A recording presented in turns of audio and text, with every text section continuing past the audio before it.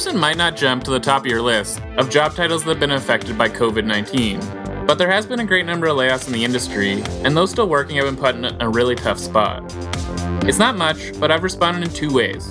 One is starting a job board for remote tech sales jobs with my friend Alvin that you can check out at remotedials.co. The second is recording this depth and breadth episode. Today on DMB, we have a good friend of mine, and even better salesman, Jeff Bielman. I wanted to have Jeff on to talk about all things pandemic selling. I'm talking messaging, prospecting, tips for video, and leading with empathy. I hope you enjoyed my conversation with Jeff Bielman as much as I did. Oh, I think we're already live. We're already good to go. Oh, really? Oh, yeah, it's already happening. It's already happening, Jeff. Yeah. Oh, okay. Video is the new handshake. What does that quote mean to you, man?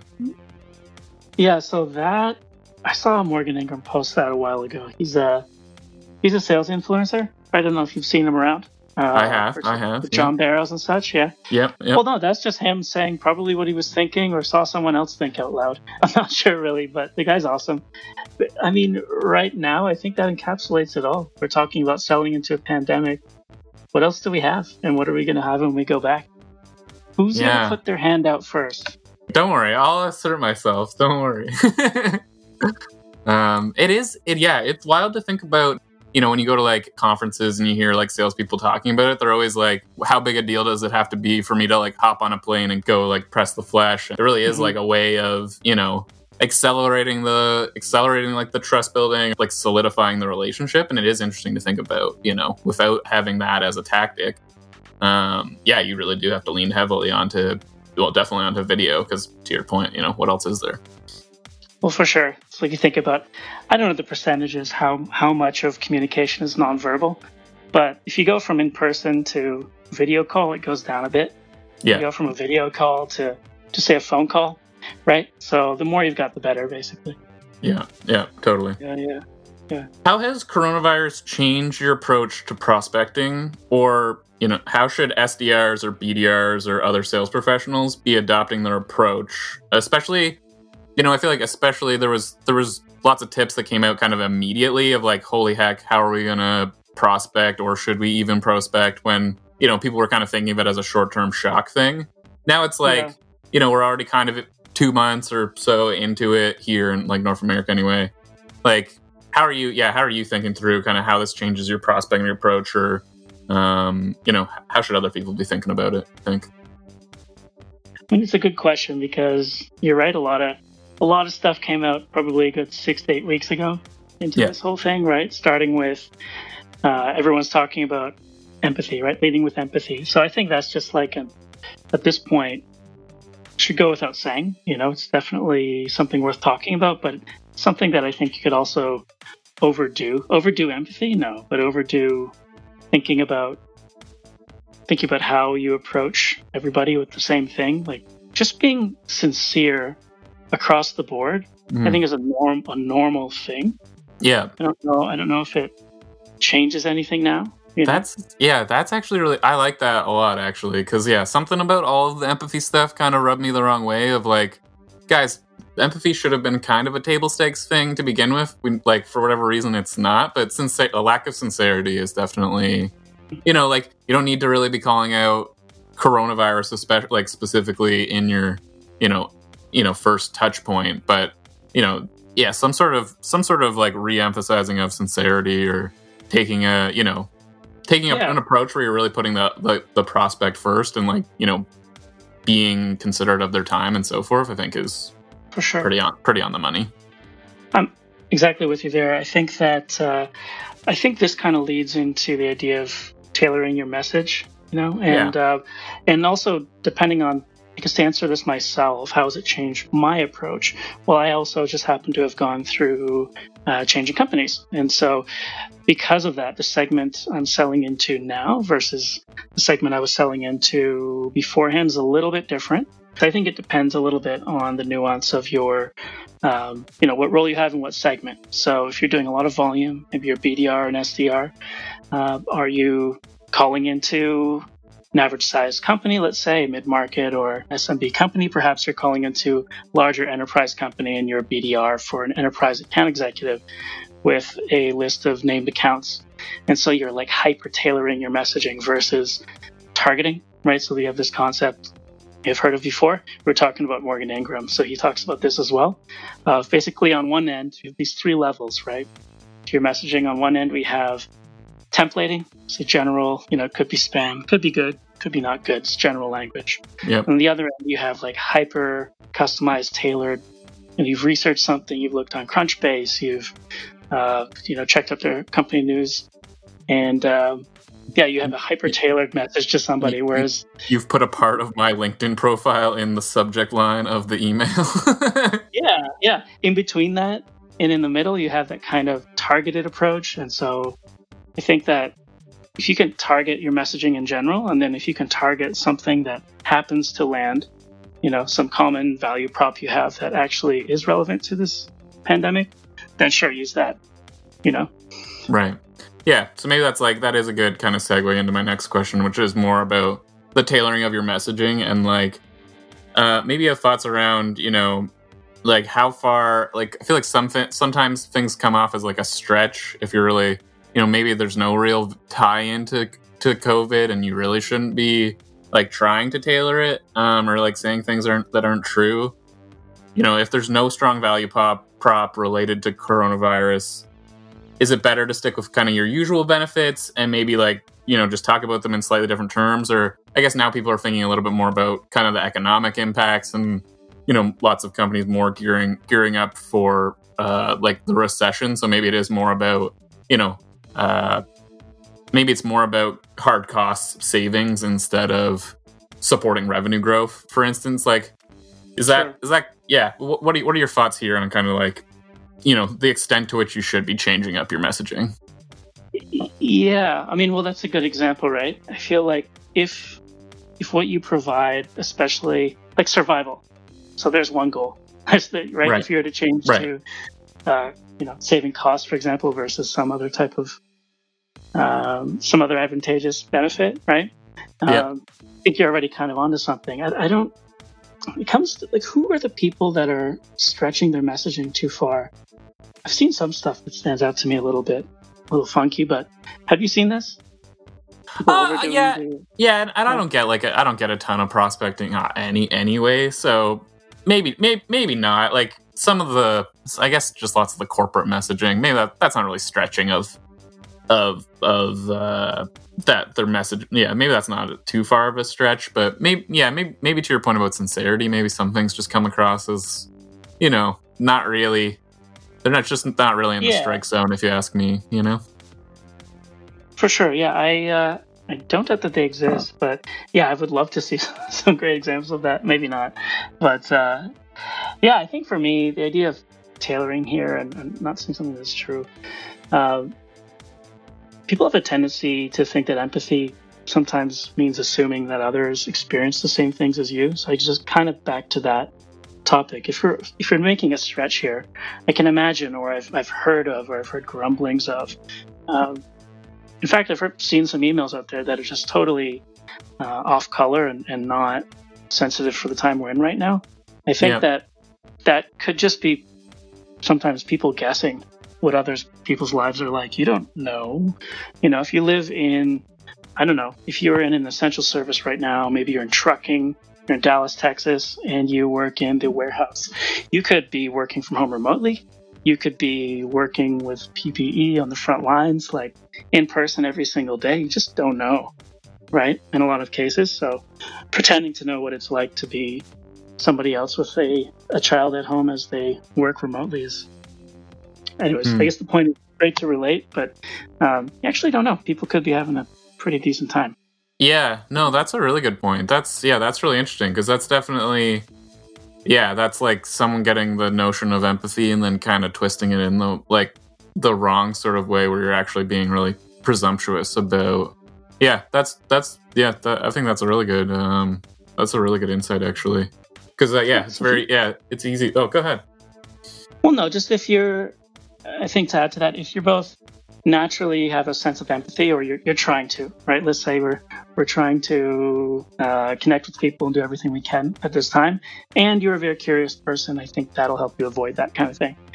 So Yeah, that's true. Yeah, just the people get the wrong notion. I think the sincerity thing again, and the curiosity thing of maybe instead of assuming what it must be like, you should really just be more curious or more open ended about wanting to know what it's like, and maybe get closer to like than making people feel heard or feel seen, or like the sorts of things that you really want to come out of taking a more empathetic driven approach. Maybe being more curious about it is kind of the way into the kind of connection that you're looking to make. Yes, and I suppose that's more of just a habit or a trait, right? I don't know how much of that can be taught, but if it's something you could cultivate, if I could be a little bit more curious, then maybe that'll show itself. And show itself in interesting ways too in a conversation. I find now you're able to, especially with video, just talk to people and connect almost in a more direct manner in a way that maybe on average would have been harder to do with so many people. Yeah, totally. And there's like an extent to which, to your point about knowing what the person's doing and what the industry is. Now I find there's a little bit more context in terms of you don't want to assume exactly how it's playing out in this person's life, but you might have like a sense in which it is, and then that like allows you to kind of like that's like half the sentence is hey, you might be dealing with this, and then you like pivot to a more like question approach of like instead of just assuming and instead of trying to come across empathetic, and that's more like the sympathy version of like, hey, you must be going through this and it really sucks, is like the wrong version of it. It's more like, hey, you might be dealing with this, and I would imagine that would tell me about how much that sucks. It's like sort of thing where you're like, you are assuming something, or you are like you're trying to use the context to, to tailor or personalize your message, but then you just like don't take it too far, or like you don't assume to know something that you don't. Right. Yeah, you don't know if this is an issue for them, but maybe you relating to them could be, hey, I speak with people at companies just like yours, and they tell me, every day, and they tell me this really sucks. Yeah. Okay, that's it, right? Yeah. No, that makes sense. Yeah. And so, I don't know how all the empathy, it seems like every sales blog you go to has a blog post about selling with empathy all of a sudden, which, more to me is interesting, because it kind of like, to me, I'd rather, instead of just, telling reps to be more empathetic, my question more is like, why wasn't it empathy driven before? And sometimes maybe like salespeople are in a situation where they have a quota to hit, their sales manager's like down their throat of like, why aren't you hitting your number? They're worried about not hitting their number. Clearly it's harder to hit their number, and empathy is kind of like the furthest thing from your mind. So like sometimes I feel like it gets a little bit twisted of it's not as simple as just be right. Does that resonate with you at all? Yeah. So two things there, right? So one would be, if we're thinking about the pressures that will probably be increasing on everybody to close, obviously, as well as how do you continue to, almost like how do you create a sense of urgency in that environment? Yeah. And so I think the short answer for that, for me, is super short answer is you don't. What does that mean? That sounds bad. No, you don't create urgency. You uncover urgency. So if there was something that was important to them, or potentially important to them, it's on us to find out what that is and to help them, basically help them to see a potential future with the future that you have, the solution that you have, perhaps, to get them there. And so along the way, I don't think much has really changed in the environment. Sometimes there will be even more urgency on their end as well that you could kind of leverage. Right. Your own urgency, I would say. We've seen that already. That's possible, especially if there's something that you provide that is a benefit to those in this kind of new setup. Maybe there's a value prop for working from home. Maybe there's some value for social distancing, perhaps, that your product can support.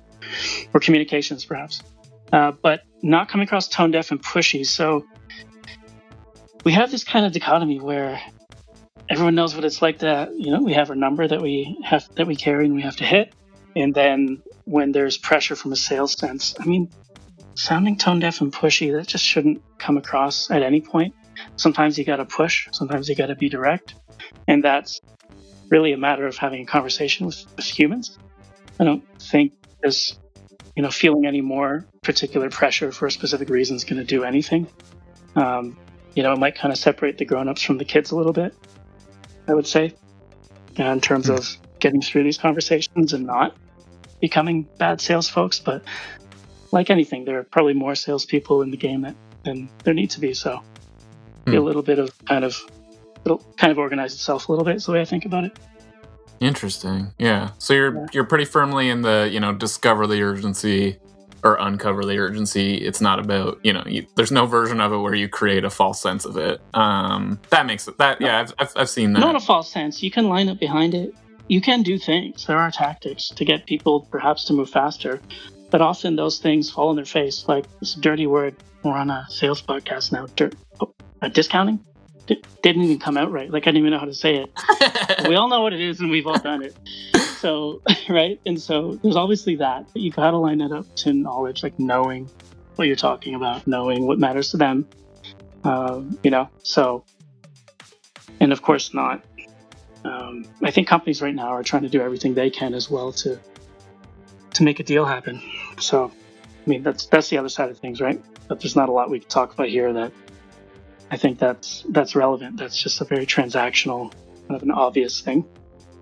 Yeah. No, that makes sense. Maybe I'm pushing at it too hard. I just know on one hand you hear people say, lead with empathy, don't be transactional, think long term, and then on the other hand you clearly come across like this pushy version of it. So like that's still so rampant, or like it's still so out there, and so like there's clearly reasons why, and like, I feel like lots of salespeople would often find themselves in a situation where like they themselves aren't super comfortable with like what they're really being asked to do, and they're like not sure about, like, it really is hard to get all your ducks in a row. So like it seems like you're saying it's better if you really do have faith in what you're doing, you're really sincere about it. If you're driving like urgency, it's because you think it's urgent. So like that's not going to come across as tone deaf or pushy. That's going to come across as being eager to get this person where they need to be in like in their career or at their company, or like really doing right by them. And then when it's coming from a good place, it's going to be more likely to not, land in this terrible tone deaf, version of things.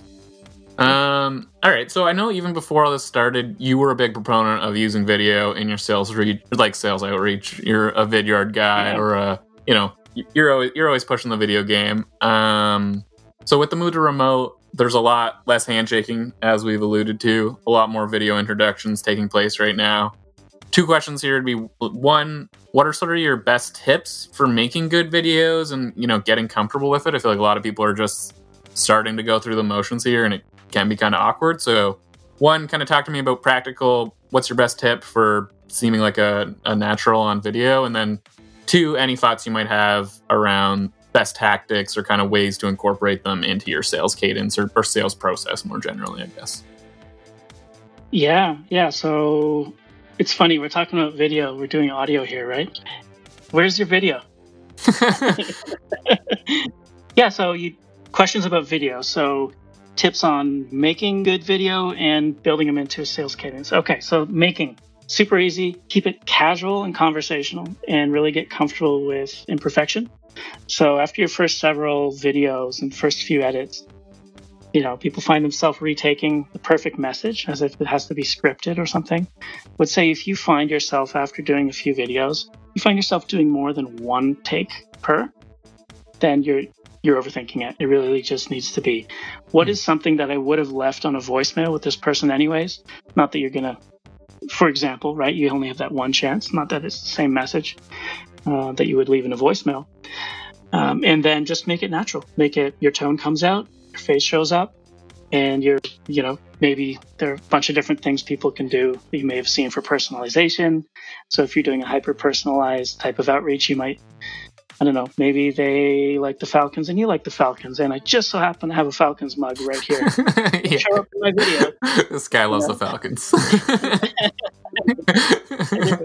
Or maybe, I don't know, you write the name on a whiteboard. You've seen all that stuff up there, but it's really just about keeping it fun, light, quick, and you can actually get these things out pretty quickly too. If you were doing an outbound cadence, let's say if you happen to be doing prospecting, and perhaps you're reaching out to, 30 contacts over 2 weeks, and combining, maybe there's like 8 calls, and maybe there's 3 weeks. Okay, maybe there are 8 calls, and there are 4 or 5 emails built into that, and a video plopped in between. Maybe you drop that video in the middle of the email cadence. Maybe you put it on social, like so you send it to them by LinkedIn.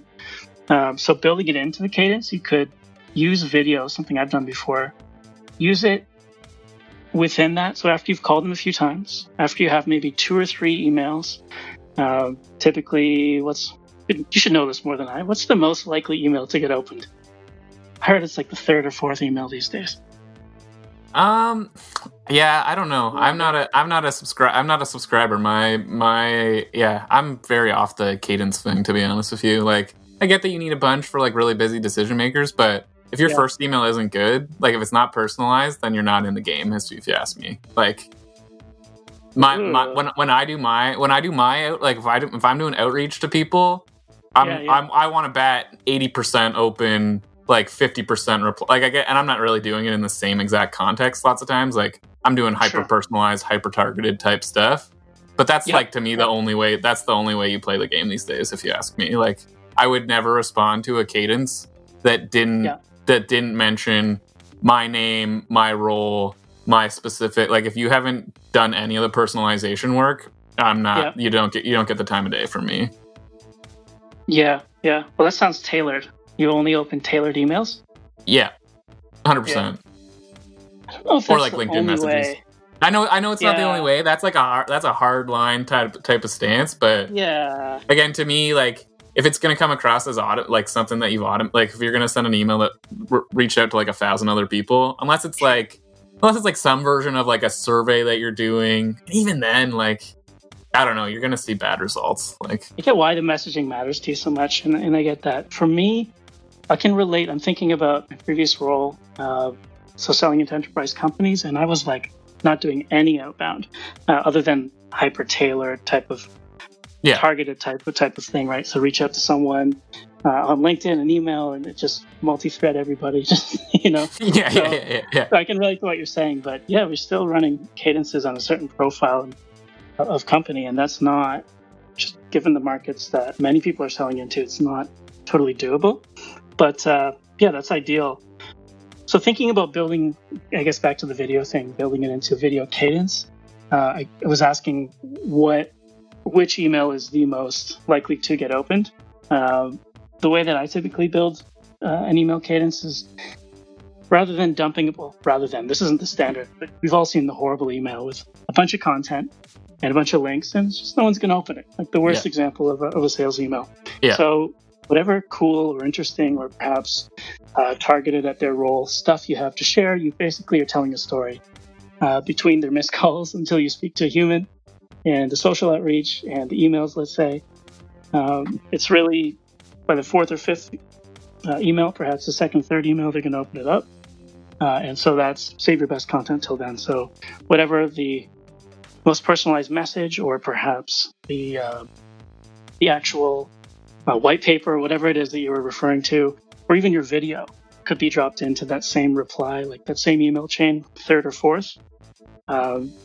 That's typically where I would put it, just kind of see what the open rates were like a few years ago. Yeah. So that's just one idea. And then that's really on opening, right? It could also be used in, I've used it more effectively, almost closing. So right before closing, if you need to, let's say we use video on a closing call, for example. So rather than call someone to go over an agreement or contract together before they, execute something. Yeah. Or before someone wants to make a big jump. You do that by video. If someone's going to miss it, you send them a recording. You can see when they've opened that. That really helps. It's just a way to provide more clarity when you're walking through something very detailed, that there's room for interpretation and room for people to slow down on. And if you can't get everyone in the room, again, you need the right people in the room. But if you can't, then using video or recording is another great way to do that. Yeah, I've seen. Yeah, that's probably my favorite version of it. Is like a, it's like a rapport building thing after you're done a call, getting a video with like that kind of runs down it as like a next steps or as like a recap, like sort of thing. I like that version of it personally. Like, yeah, often watch it, and it does really like solidify things in a nice sort of way. Yeah, for sure. Yeah, just some thoughts. And yeah, no, the video tips are great too, man. Like, I know there's a ton of lists of like, sure, make sure you have it at the right eye level, and make sure you're not back. Like, there's like lots of like kind of obvious other video tips, but yeah, I like People worry about that. Yeah, I like your I like your whiteboard tactics, and the notion of like keeping it. If you're doing more than one take, then you're probably overdoing it. That makes a ton of sense to me. I feel like probably a lot of people are still in the overdoing it phase. Yeah, I got you. Because you would just you're thinking of it like a you just compare it to a produced video or you're comparing it to something that's clearly supposed to be way more polished, and it's just like, that's not really what we're doing here. That's the benchmark. It's just really a psychological impediment. Yeah. Just send the video. People are probably like, oh, cool, I want to use video next time. It's usually the most common response I've seen. Right. This will be an easier way for me to give my product update internally or whatever it is. Yeah. Interesting. All right, maybe a weird place to wrap up, but let's talk about remote onboarding. I know you've kind of recently done a remote onboard. You're clearly working for a company right now that you didn't like go to the office and onboard. And hopefully some sales folks are getting onboarded right now remotely. Maybe that's not a good fit. Like maybe hopefully we don't have to really be great at remote onboarding indefinitely. But yeah, it's the new thing, is like a remote onboard. Talk to me about maybe your own like experience to the extent you want to, or just maybe any insights you have at all about kind of making a smooth onboarding process, or making a good first impression. Don't have the kind of natural like knocking into people at the office serendipity sort of stuff. Yeah. How do you overcome the new guy, but he's not even the new guy, he's just we have a new sales guy, but I've never seen him. Yeah, no, that's a good point. Full disclosure, so I'm onboarding at a company where I used to work, right? So this is my second time back, so it's the patented Jeff move. Yeah, that's true, but no, it's clearly not the same as going somewhere and meeting a whole bunch of strangers. Sure. And making friends. So I don't know. In this case, I know the company, but I would say for any onboarding, and this is true anywhere, get to know everybody. Obviously, some standard stuff.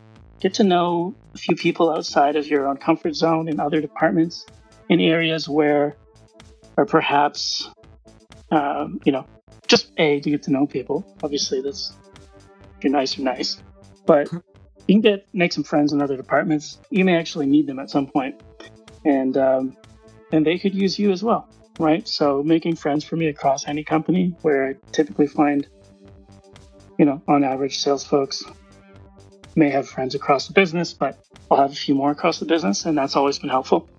I'll just speak to that because, there are a lot of people in underappreciated perhaps roles or feel that way at least. And, you're going to have touch points and be working with each other anyways. Why not kind of get ahead of that, get to know people, Yeah. So some tech and just use that to your advantage and to, I guess, everyone's advantage, really. So you lined up some like phone calls or video calls with, people in solutions or customer success or product or that sort of thing.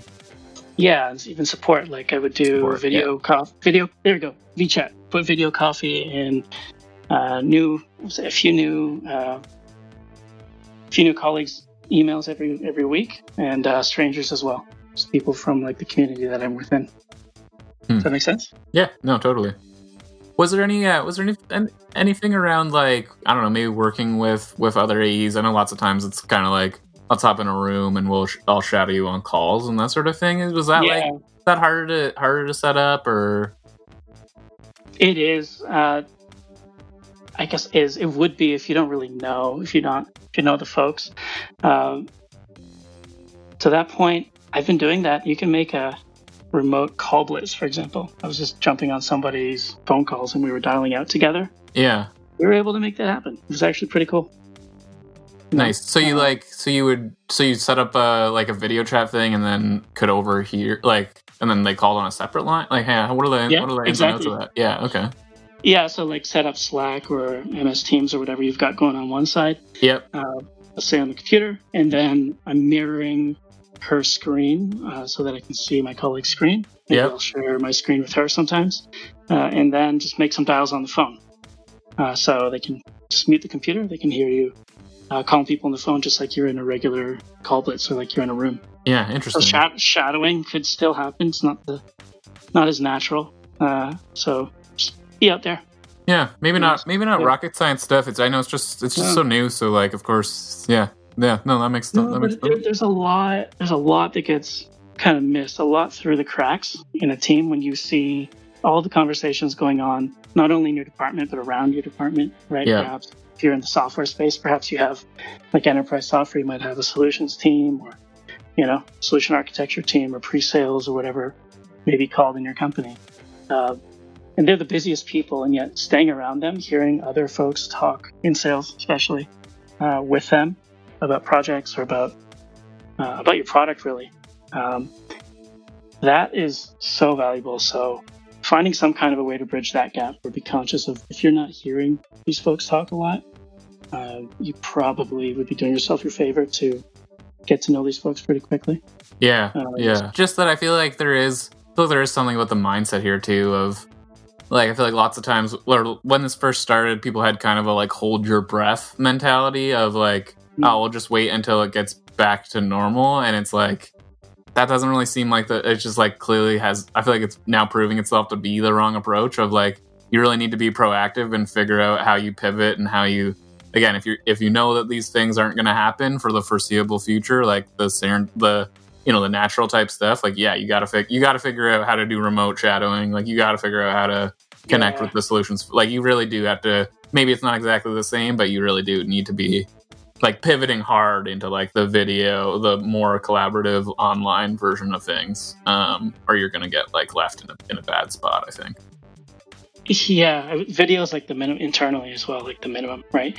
Yeah. But I would say, getting in that funny spot, really, Keith mentioned, it won't seem like a problem. It'll seem normal, but you might find yourself. Here's the thing. What I've found across everywhere I've ever worked, again, in the software world is, of course, it's always about selling value. You want to learn who you're selling to, what kind of problems they have that you can solve. And obviously, right, this is just kind of the obvious. So actually getting to know your product and not just the problems it solves, not just the folks that you're going to be selling to and solving problems for, but actually getting to know your product is kind of like a dirty, undervalued, almost like a dirty word for some in sales enablement, I found. And yet the people that sell the most know their product. They actually not just know how it works or how to do really good demos, but they've kind of become obsessed with it, try to break it. So that's just general onboarding advice. If you happen to be in B2B software sales, get to know the problems you're solving. Get to know the people, your ideal customer profile, and but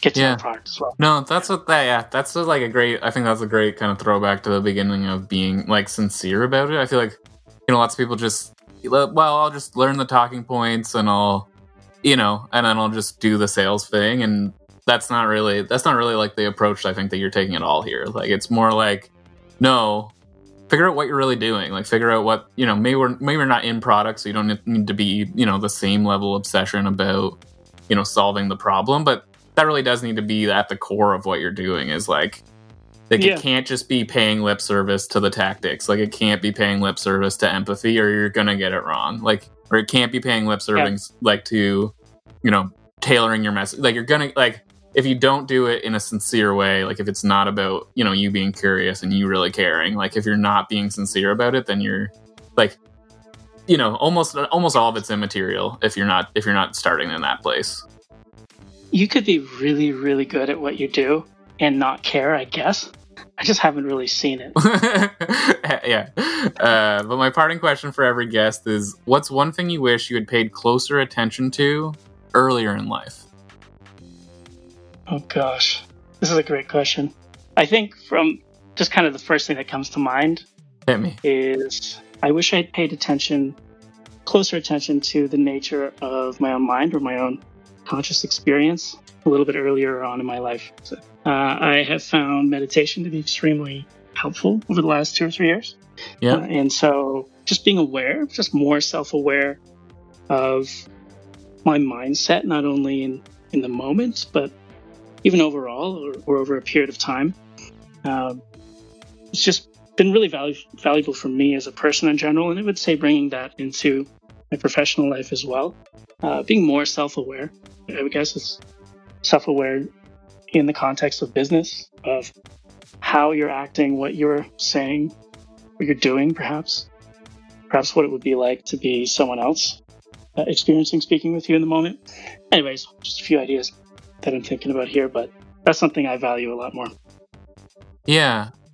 Like you're talking about waking up. Like there are people who go through life and they don't ever think about, or they don't ever like come to think about. They're always just the main character in their life, and they never like reach those levels of actually realizing that you can be the director or the script writer, or right. You don't have to identify with your thoughts and identify with your, like, you don't have to always be like you really can create that sort of, like, the meditation stuff always helps for me for creating that distance so that you're able to, better respond, and you can, come to again, as you're saying, with the nature of your own mind, you can come to let thoughts go and not have that same sort of like grip on. For sure. Yeah. Maybe, is there anything else that you've kind of read or other ways that people, maybe, for someone who that isn't resonating with, how might they, go about kind of, becoming more aware of their own mind? That's a weird way of... Yeah. No, good question. Like, this is a huge topic, right? You can just walk into any bookstore or self-help and just find mindfulness. It's like this, it's this pop topic du jour, right? So there's just so much good content out there. And, even the basic mindfulness for work, like general mindfulness content, I would say, or general basic mindfulness meditation, or Vipassana meditation. It's the most common tradition it takes from. Anything from there is probably not hurting, although I could be all hipster about it and say, oh, it's so basic. It's just like Mick mindfulness, right? Mick mindfulness is amazing. This is where it goes off the rails, but we can go there. No, man, this has been great. I really appreciate you taking the time, man. I feel like you crushed it. Oh, thanks. I appreciate you asking me. Thanks again to Jeff Bielman for taking the time. If you want to hear more from Jeff, look him up on LinkedIn. And while I have you, let me tell you about a new project I have on the go called Remote Dials. RemoteDials.co is a job board and community for sales pros looking to level up their game and find their next gig. The 411 is our weekly newsletter that helps salespeople close deals and make piles regardless of miles. If you're in the tech sales game, go check out the board, subscribe to the 411, and get in the know already. It's where you want to be.